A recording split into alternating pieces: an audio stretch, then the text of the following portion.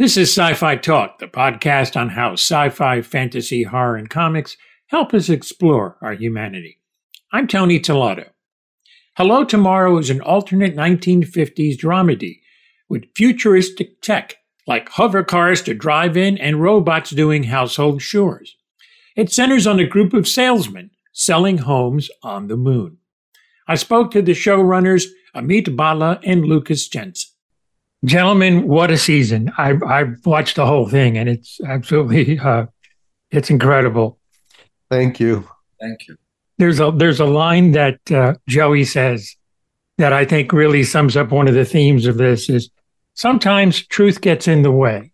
And I thought that was such a great line for this. Talk about that is such a main theme, telling the truth and what truth is in this reality, and particularly in Jack's eyes. So talk about that a little bit. Well, it cuts both ways for us, right? The truth, we feel like as we have this demand for the truth, to be honest.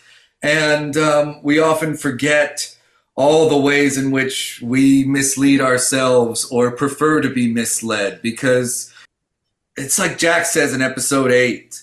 He says, what is life without a dream to make it go down easy? You know, it's hard to face up to this world straight. And sometimes the people we need around us are the people who give us a sense of unreality. Now, those kinds of people and those kinds of relationships can also load a rocket full of unwitting customers and ship it off to the moon. And what it's like when you land there is a whole another story like that. There is definitely more on Hello Tomorrow, so stay tuned. Amit, Bhalla on truth or lack thereof.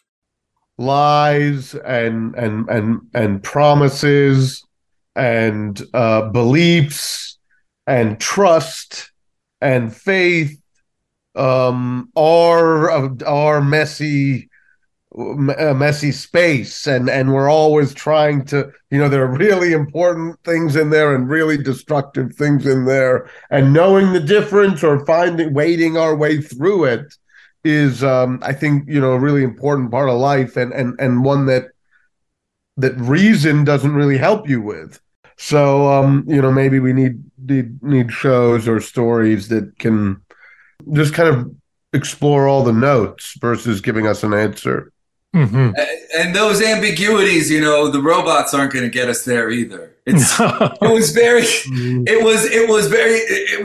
was almost surreal to have the show on the air while the culture is becoming so fascinated by ChatGPT or by all the things robots, or we think robots, can do for us. But one thing a robot can never do is embody that ambivalence about the truth. It's always ones and zeros for them. But in the heart, there's something beyond the ones and zeros. And that's whatever this messy connection is between Jack and Joey. That's whatever the messy connection is between two people who both could say, by virtue of their reason or their intellect, this is wrong, this is bad, and can feel by virtue of their heart, which is stubborn but also a beautiful thing that can't help but open itself.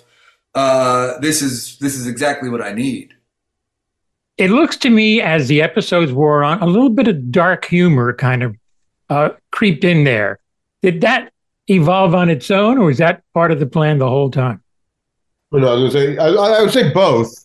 I mean, I think at one level, you making a TV show is very complicated, and it takes a couple episodes to get on your feet and kind of be able to wrangle the thing, especially when you're doing it for your first time, like we were. So in that sense, I think we were able to steer the tone towards the aimed tone of the whole thing. But there's a part of it that, there's some also basic to, the second episode's about going to a baseball game, and the 6th episode has a suicide attempt in it. And, there is a desire to show what is true. And I think all kinds of Ponzi schemes like this or whatever, a a kind of rapid descent where the viewer and Jack are pulled into something they didn't expect to find themselves in. And at a point, it felt light and that it was full of fun and games.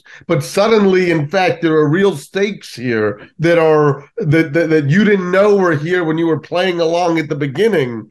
And I think a part of that also resembles any con, which is, part of this too, and that the audience is taken on a bit of a ride. And I think for us, sometimes shows are expected to just stay the same. Yeah. And that is easy to market and to find an audience for. And, you give them a tone that they want. But then we're always wondering, well, what kind of stories might that leave out? Interesting stories that can actually develop on a kind of wider canvas, which is obviously, our ambition here. Sci-Fi Talk returns in a moment. Lucas Jenson on the realities of tech improving our lives. We always want to believe that the machine that's there to wash our hands is just a nice, cute thing that's there to wash our hands, but somebody's going to try to kill themselves with it too. Yes. The toaster, somebody's going to use the toaster to burn somebody's fucking hand off because they made a bad bet. The realities of the way these things that are supposed to improve our lives actually are brought to bear are often way more absurd and way more sinister than the people who sell them to us would like us to believe. Guys, in closing, there's so many great performances in this. I mean, Hanifa was just absolutely incredible. Yeah, right? Yes. Down the back half there. Oh, my God. Those scenes are amazing. She was incredible. Jackie Weaver steals every scene she's in. Yes. I know. And I'll tell you, Susan Hayward's Betty, the way she manipulates poor Herb, it's just fantastic to watch. Yeah, she's a profound talent.